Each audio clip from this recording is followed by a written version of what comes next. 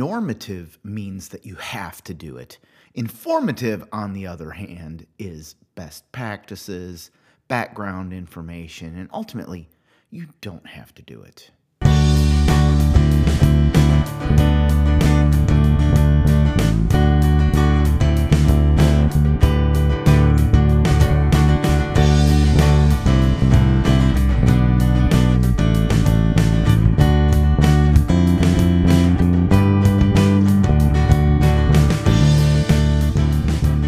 Welcome to the Kenexis Functional Safety Podcast. I'm your host, Ed Marszal, President and CEO of Kenexis. Kenexis is a technical safety consultancy that helps chemical process industry companies to analyze risk and design engineered safeguards like safety instrumented systems and fire and gas detection systems. Kenexis also provides the industry-leading suite of software tools, including our best-in-class Vertigo software for SIS safety lifecycle management.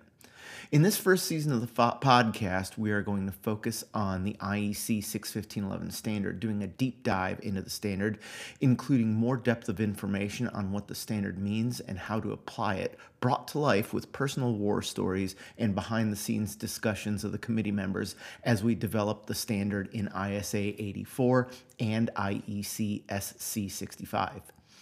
Before we start, a little disclaimer. I will be providing my opinion on technical and engineering topics. This information is provided on a best effort basis and is of a general nature. The information presented in this podcast might not be applicable to your specific application. It is the obligation of every engineer to thoroughly analyze any system that they are designing and not blindly rely on any general advice presented in this podcast. In this episode of the podcast, we're going to start by talking about Clause 2 of the IEC 61511 standard, and that's not going to take a long time. It's really short. 2 sentences and then 3 reference documents.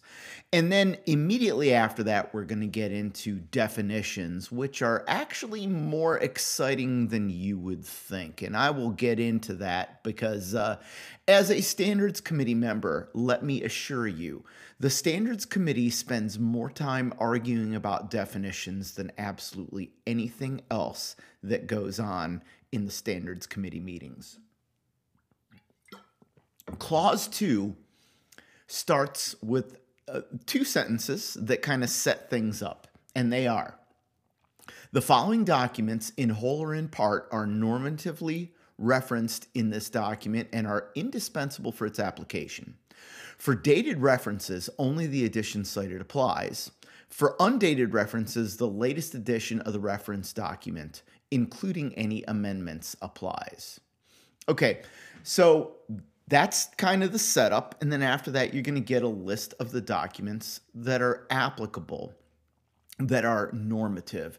Now, when we say something is normative, that means that it is the basis for the rules. It is something that is not optional. It's not a suggestion. It's not a best practice. It is a rule. It is a requirement that you must follow to be in compliance with the standard. Okay, that differs from informative. Informative means we are providing best practices, general guidance, background information. And if something is informative, you don't have to follow it. You don't have to comply with it to be compliant with the standard as a whole. So the difference between normative and informative is critical when you're in any activity where you're having to comply or follow standards. And with respect to IEC 61511, a lot of the standard is normative, specifically clauses 5 through 19. And some of the clauses are informative and some of the parts are informative. So part 1 of 61511 contains all the normative requirements, whereas part 2 and part 3 are informative. You don't have to follow them. They're giving you additional background information and best practices to follow. And also, it's critical to remember when you see something in the text of the standard, even in the normative part, if it begins with the word note, that immediately transfers you to the status of being informative as opposed to normative. Okay, so what did the committee members think was so important when they were writing the 1511 standard that they decided to incorporate entire documents to be normative? And the answer is that there are 3 documents, and they are all other IEC documents. They are all parts of the IEC 61508 standard, and those are going to be the first 3 parts of 7 parts. So let me read them off to you. The first one is IEC 61508 Part 1, 2010 edition, Functional Safety of Electrical, Electronic, Programmable Electronic Safety Related Systems, Part 1, General Requirements. The second document is Part 2 of the 61508 standard, and Part 2 is entitled Requirements for Electrical, Electronic, Programmable Electronic Safety Related Systems. Okay, that's the title. And for those of us that are in the know, Part 2 of 61508 is actually the hardware part. The normative requirements in 1508 sit in Parts 2 and 3. Part 2 is going to be the hardware requirements. And Part 3, the title of Part 3 is what it is, which is software requirements. So you're obligated to follow 61508 Parts 1, 2, and 3 because they are incorporated by reference. They are normative references to the IEC 61511 standard. So everything that is discussed in the general requirements, everything for hardware, everything for software is it is a normative reference. It's something that you can't ignore. And that's basically what the standards committee decided was going to be important.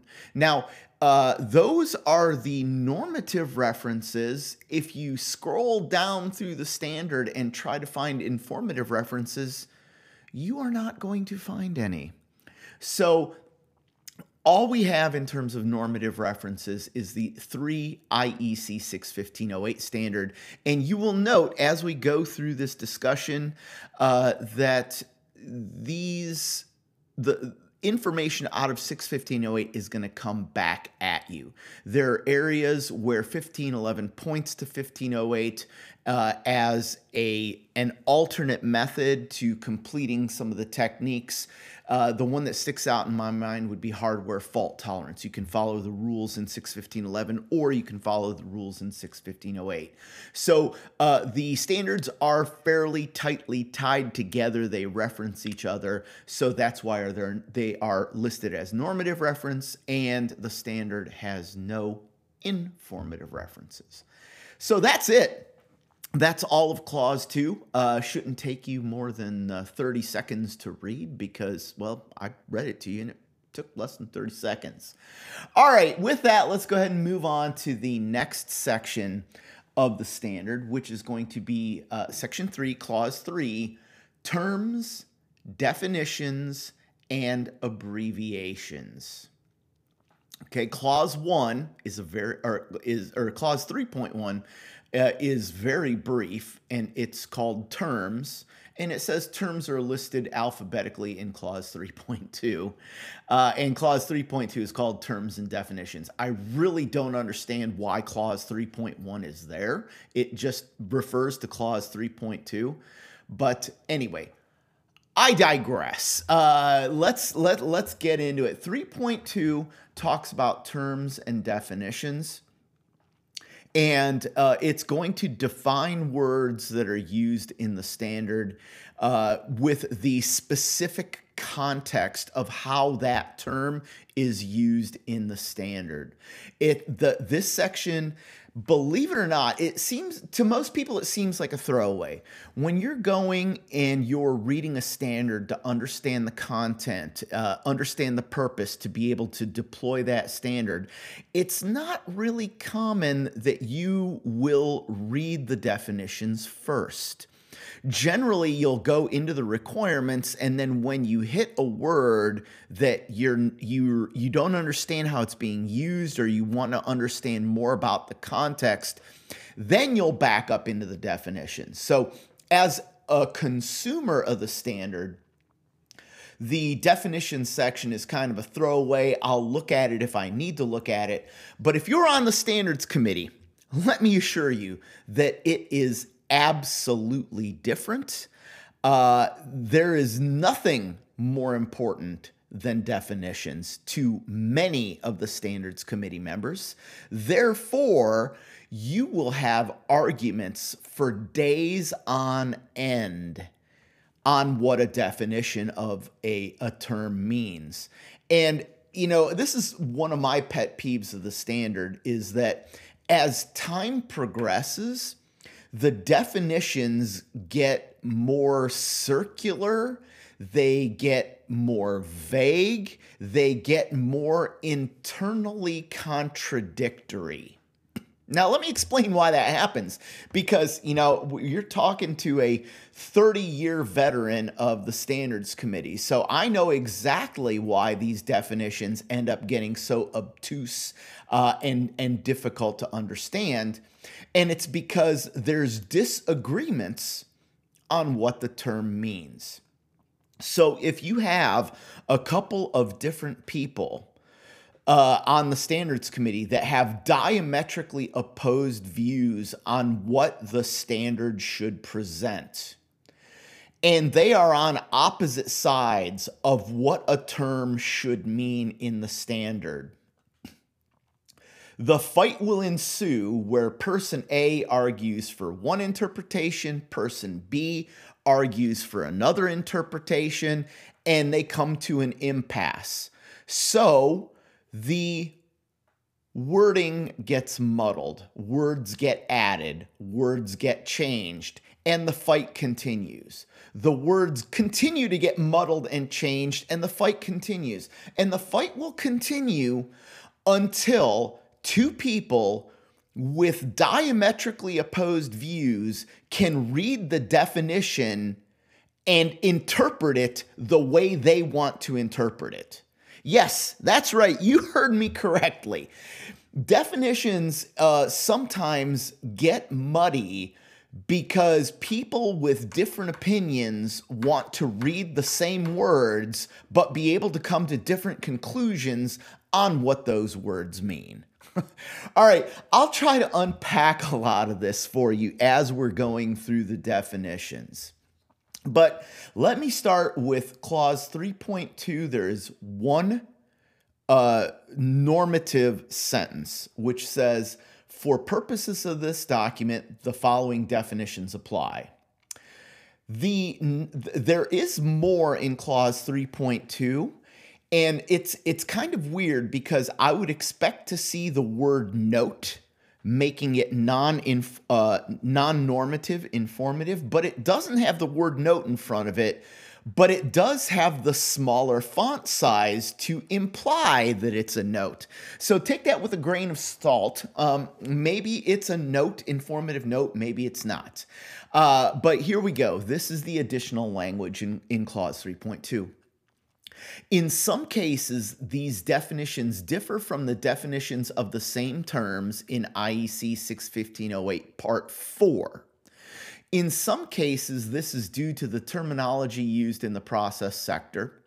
In other cases, these definitions have been aligned with other relevant definitive references, such as IEC 60050, the International Electrotechnical Vocabulary. That's going to be ISO IEC Guide 51, dated 2013. However, unless otherwise stated, there is no difference in the technical meaning between these definitions, and the definitions have the same terms, the definitions of the same terms in IEC 61508 Part 4. So 1508 Part 4 is the definitions section of IEC 61508.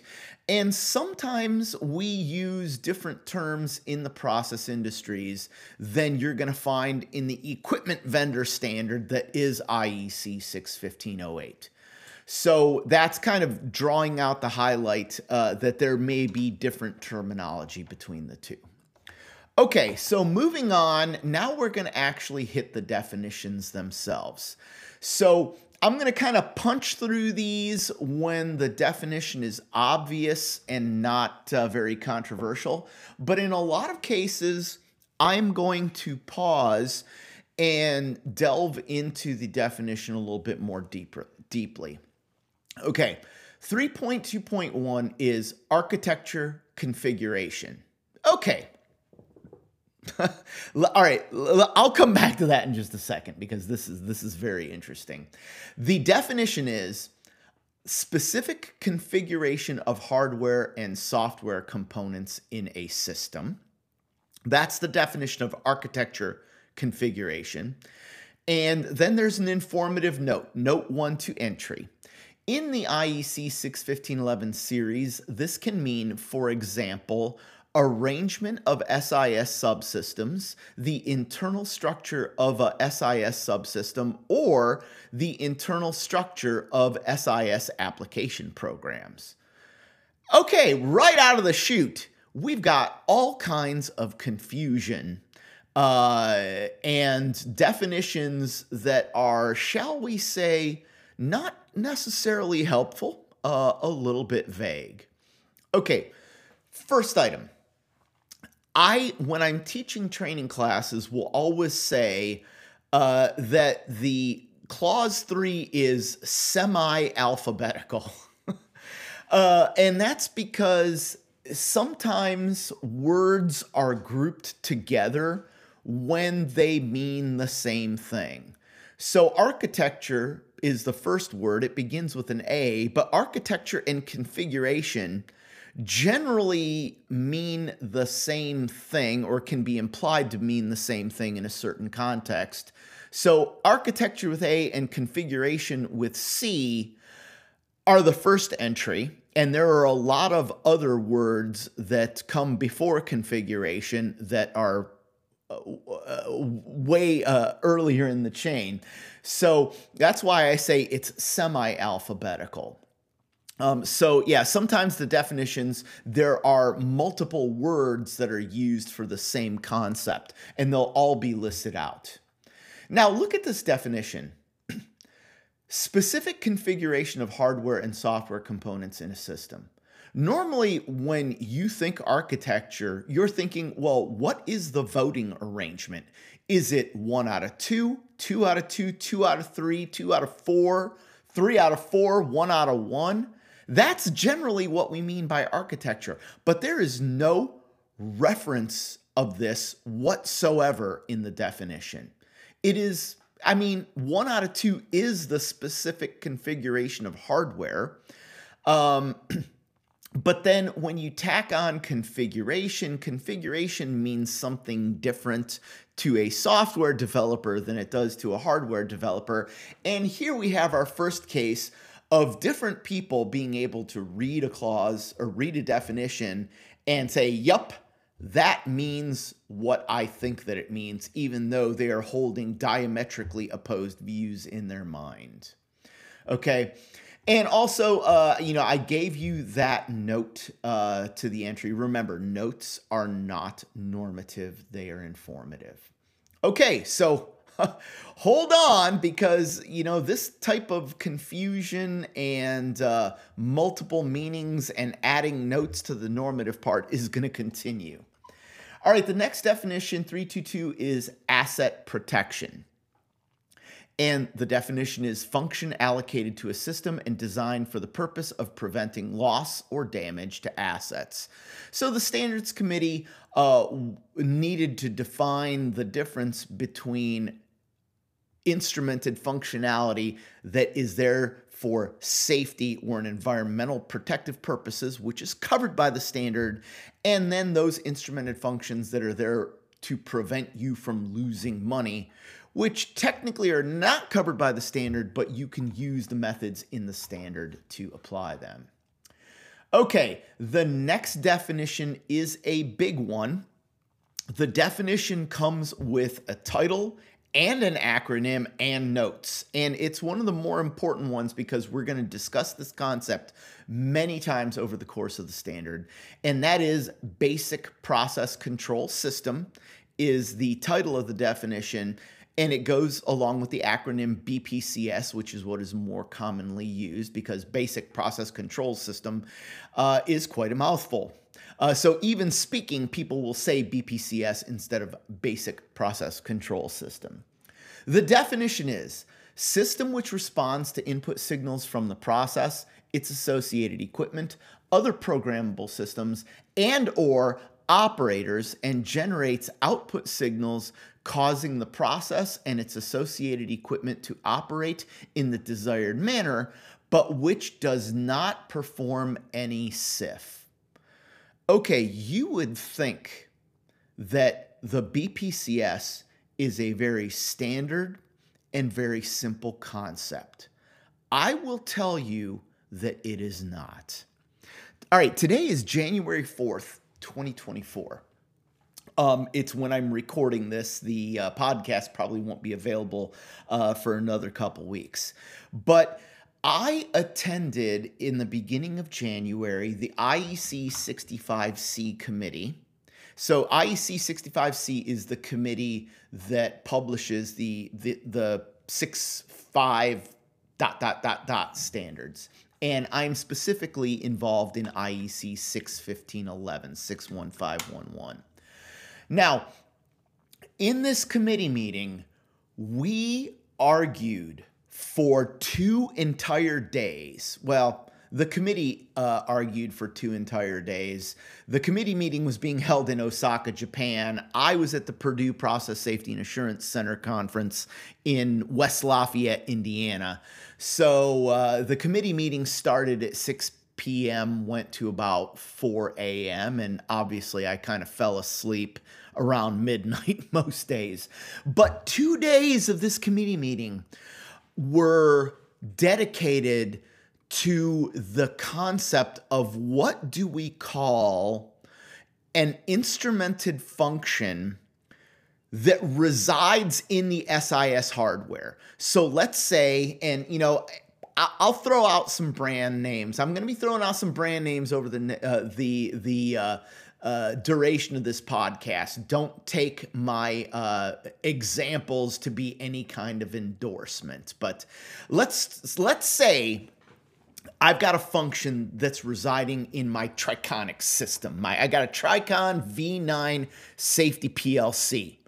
Everyone will say, yeah, that's a safety instrumented system. That collection of hardware components is a safety instrumented system.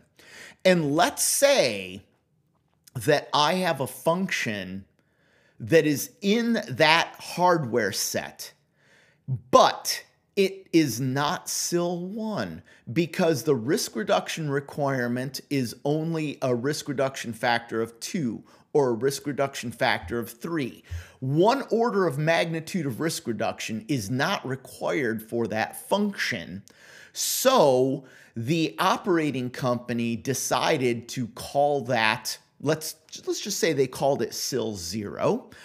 That function is not a SIF in accordance with the standard. That function coming out of a LOPA would be called a BPCS function. I know. If that makes your head hurt, it makes my head hurt too. But the designation of whether it's a BPCS function or not, you would think that that would be based on what collection of hardware that function is going to reside in, when in fact it does not. It simply means that the functionality is done in some sort of instrumented control system, and I'm not claiming a risk reduction factor of greater than 10 for that. So if you were under the impression that a BPCS meant that it was in your Honeywell DCS and everything that was in the Tricon safety PLC was an SIS, Well, I have some bad news for you because in the parlance of the standard, technically, a function that is not required to achieve SIL 1, even though it resides in your safety PLC, is still a BPCS function in the eyes of the Standards Committee.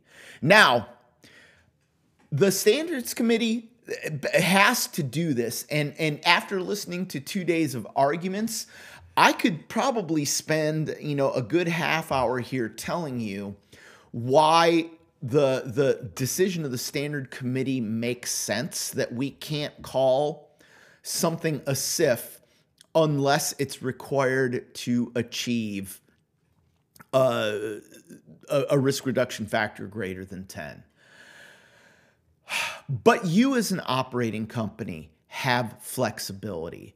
So routinely in my consulting work, I will document functionality as SIL A or SIL 0 to imply that this functionality is going to reside in that safety PLC, in the Triconix, or in the safety manager, or whatever safety PLC you're using.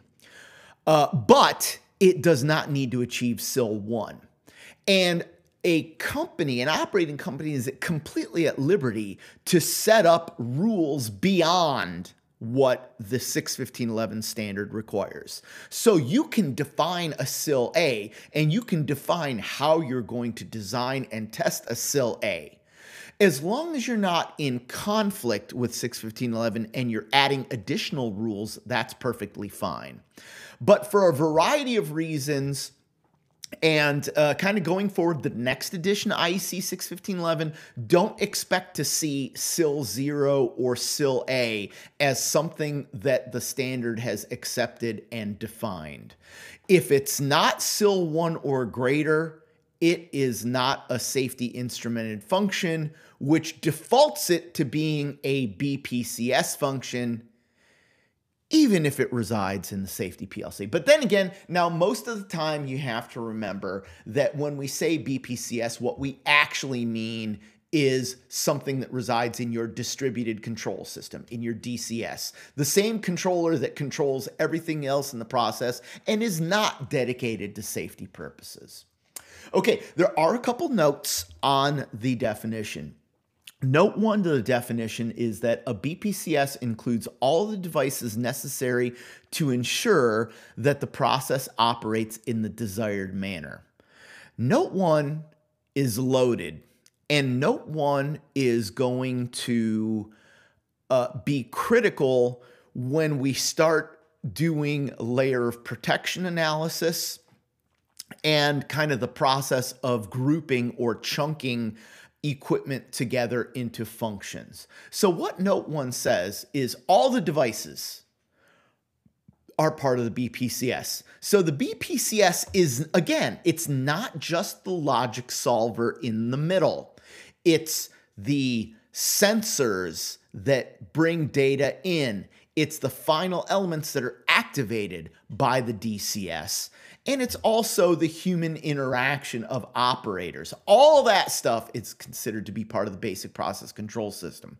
When we get into the risk analysis that is going to yield our safety instrumented functions, you're going to see that when we say that there's a BPCS failure, we don't mean the CPU of the logic solver. We mean the entire loop. Maybe the failure was tap plugging even before the transmitter. Maybe the failure was that someone removed the instrument air tubing from the valve and it went to the closed state. That entire group of equipment is put together when we say something is a BPCS function when we are doing layer of protection analysis. So more on that when we get to clauses 8 and 9. Okay, note 2 to the entry. A BPCS typically may implement various functions such as process control functions, monitoring, and alarms. So BPCS means more than just control loops. It's the indicators, it's the alarms. The BPCS does a lot other than just execute control loops. Okay, so yeah, we spent some time on that definition. And again, this kind of goes into the background, the discussions in the committee, and understanding that I would probably say 90% of the politics, the equipment vendor versus end user kind of intrigue that happens in the standards committees, it all boils down to the definitions. The definitions are critical for that type of thing. So yeah, hey, SIL 0, SIL A, even though you use it, it's not in the standard now. It's not going to be in the standard in the next edition, but that doesn't mean you can't use it, as long as you don't conflict with the standard. Okay, 3.2.4 is the definition for bypass. A bypass is an action or facility to prevent all or parts of the SIS functionality from being executed. Okay, that's the definition. It's an action or facility, might be equipment, might be something that an operator is doing, that is going to prevent all or parts of the SIS functionality from being executed. The word all in there scares me to death. It scares me to death, the concept that you would have a single switch that you can flip that will bypass all of the functionality of an entire safety instrumented system. So a safety instrumented system, you're thinking, is going to have hundreds of inputs, hundreds of outputs, and with one action to be able to bypass all of them is so powerful. Why would anyone do that? No. You're kidding me, Ed. No one would actually do that. I hate to tell you this, but I have seen it. I have seen it at multiple relatively large oil refineries that their safety PLCs have a wiring system that will allow you to flip a switch that is going to directly put power on all of the outputs of the SIS, bypassing the logic solver entirely. So, hey, the more time you spend in the industry, the more crazy things you will see. Some of these systems are actually still in service today. So I don't recommend being able to bypass all of a safety instrumented system, but apparently the standard recognizes that it does happen. Okay, now, in terms of bypass, there are two notes, and the notes are very long. So let's start with note 1 to entry. Examples of bypassing include, and it's going to give you 4 examples of what a bypass is. Number 1 is the input signal is blocked from the trip logic while still presenting the input parameters and alarm to the operator. Okay. 2, the output signal from the trip logic to a final element is held in the normal state, preventing final element operation. Okay, so we're bypassing the input in part 1. We're bypassing the output in part 2. We at Kenexis recommend bypassing inputs only. That's our recommendation. It's the weakest form of bypass. We don't recommend bypassing the output signal because there are many inputs which might want to trigger a single output. So that's kind of generally too strong. And you need to think about all the inputs that you're bypassing that can activate a single output. Okay. Third item, a physical bypass line is provided around the final element. So if you have a shutoff valve, you might put in block valves around the shutoff valve and a bypass valve in the piping around that valve. Back when I worked at UOP, we called that an E-assembly, which is the collection of valves that are going to allow you to take a valve out of service while the plant is continuing to run. And that configuration is actually becoming more and more common, especially as large petrochemical facilities and refineries want to push their turnarounds out to 7 years, to 10 years, making it impossible to achieve even SIL 1, SIL 2, at those extended test intervals. So you need to put in the ability to not just do a partial stroke test, but to do a full functional test of a valve, maybe even do maintenance on that valve while the plant is continuing to be in operation and to run. So that's item 3, physical bypass around the final element. And the fourth example is a pre-selected input state, on or off of an input, is set or forced, set to forced by means of an engineering tool, for example, in the application program. So we're going to talk more later on in clause 11 and in clause 15 when we start talking about testing in a little bit more detail about the pros and cons of forcing logic in a PLC as a means of bypass, either for operational or for testing purposes. I'm hot and cold on it. I will save my comments for that later. It's not the end of the world if you're doing it, but do you really want to do it?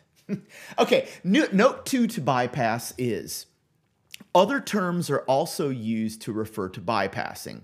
These terms include override, defeat, disable, force, inhibit, muting. So we want to make sure that when we start talking about bypasses in the standard and we set rules for bypassing, that we let people know that, well, something that you're not calling a bypass is actually a bypass, and the requirements that we're setting for bypass are going to apply to that action also. So we made sure to list out a bunch of other things that you might be calling a bypass so that you don't try to skate on the definitions and the requirements that we set up for you later on in clause 11 and clause 15.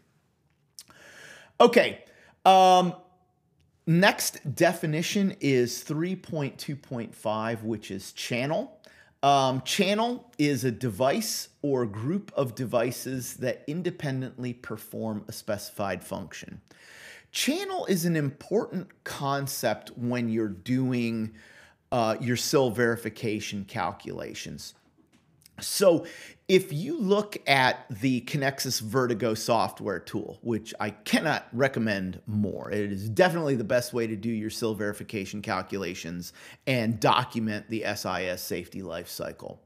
You will notice when you look at the definition of a sensor that we don't just have the failure rate for a sensor. We basically allow you to build a channel. So for a sensor, a channel could include multiple things. It might include a process connection. So there may be taps to connect a pressure transmitter to the process. There may be manifolding that might have dangerous failure modes that you might want to consider. The device itself is part of the channel. And then there might also be things like intrinsic safety barriers that can have dangerous failure modes that are part of the channel for that sensor. And maybe you might even want to include the input card channel, or if you're using something like Emerson's Delta V CSLS safety PLC, which is the CHARMS version of their safety PLC, then the CHARM, which does your analog to digital conversion on the input, would actually be part of the sensor channel. Now, once you build a channel, you add all the failure rates together because you have a logical OR. So the channel can fail because the tap's plugged, or because the transmitter doesn't work, or because the barrier failed in a dangerous state, or because the charm failed. So you add all those failure rates together because it's a logical OR. And then if you have a 2 out of 3 vote, you're doing math on 2 out of 3 channels as opposed to 2 out of 3 sensors. So keep that concept of a channel in mind as you're doing your SIL verification calculations, as you're doing your studies. It's very important to include everything in a channel before you plug those failure rates into your equations. Now, the definition of channel is going to have 4 notes to it. Those 4 notes are: number 1, the devices within a channel could include I/O devices, logic solvers, sensors, and final elements. Okay, so a channel, I talked about channel in my definition when I referred to the Vertigo software tool for a channel for inputs, a channel for outputs, but you could basically make an entire sensor to final element channel. It's not out of the realm of possibility that you could have a safety function that is going through 2 completely separate logic solvers. Okay, with separate inputs and separate outputs. All right, note 2 to the entry. A dual channel, i.e. a 2-channel configuration, is one with 2 channels that independently perform the safety function. Channels may be identical or diverse. So if you have a 2-channel system, they do the same thing, and they might be doing the same thing with the same hardware. They might be doing the same thing with diverse hardware. So back in my early days at UOP, so let's say the 93 to 95 timeframe, I was responsible for building the safety PLC called the lock hopper control system. It's a safety critical controller at the end of the day, with some shutdown functionality, but I digress. And our early versions of the lock hopper control system were 2 diverse channels. So basically we ran the logic through a Modicon PLC. And then we also ran the same logic through an Allen Bradley PLC 5 PLC system, and then voted the results. So that's a dual channel system using diverse hardware. But if we would have used PLC 5 for channel A and channel B, it's still a 2-channel system. It's just that both channels are identical in terms of the hardware that they use.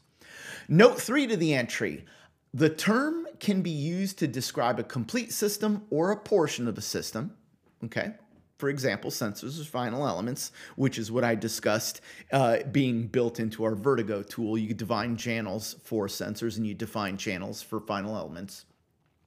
And note 4 to the entry, a channel describes SIS hardware architectural features often used to meet hardware fault tolerance requirements. So we'll come back to hardware fault tolerance when we get to clause 11, where it is described in detail. But the use of redundant channels to achieve an objective is the key for achieving higher levels of hardware fault tolerance. If one channel fails, the other channel will still be able to bring you to a safe state. All right, so with that, that ends episode 3 of the podcast. We have just dipped our toe into the definition section, and you would think that, we could have just prattled through all those definitions really quickly, but as I warned you, there's a lot of information and a lot of politicking that went into these definitions, and I need to lay it all out on the line for you to not only explain what the definition is, I will also explain why it was confused. I'm not going to tell you who confused it. Maybe I might hint around at it. And what your real options are and what the real definition is, as opposed to maybe some of the gobbledygook that you see. So kind of a more practical definition as opposed to the academic definition that's contained in the standard. Now that you've heard some insights on technical safety, functional safety, and the IEC 61511 standard, let me tell you a little bit more about how to easily and effectively implement the safety life cycle using the Kenexis Integrated Safety Suite and our SIS Safety Lifecycle Management tool, Vertigo. Vertigo is a comprehensive tool set for performing assessment calculations, documenting, and maintaining the design of safety instrumented systems. Analysis begins with importing or synchronizing a list of safety instrumented functions with their definitions and associated performance targets from our Open PHA tool for HAZOP and LOPA documentation. Each safety function can then be analyzed by performing a SIL verification calculation, complete with a collection of tools for optimizing designs and a database of thousands of potential instruments to define failure rates and diagnostic coverage capabilities. After the SIL verification calculations are defined, you can build an SRS by automatically generating a cause and effect diagram from the SIF definitions and other defined instruments.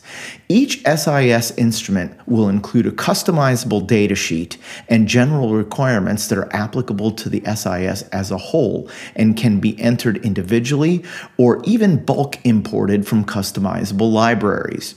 After the design phase, you can even use Vertigo to track and document testing throughout the entire life of the facility. Kenexis Vertigo is the most integrated, easy-to-use enterprise tool for allowing the development of SIS design basis information more efficiently and effectively than any other software application.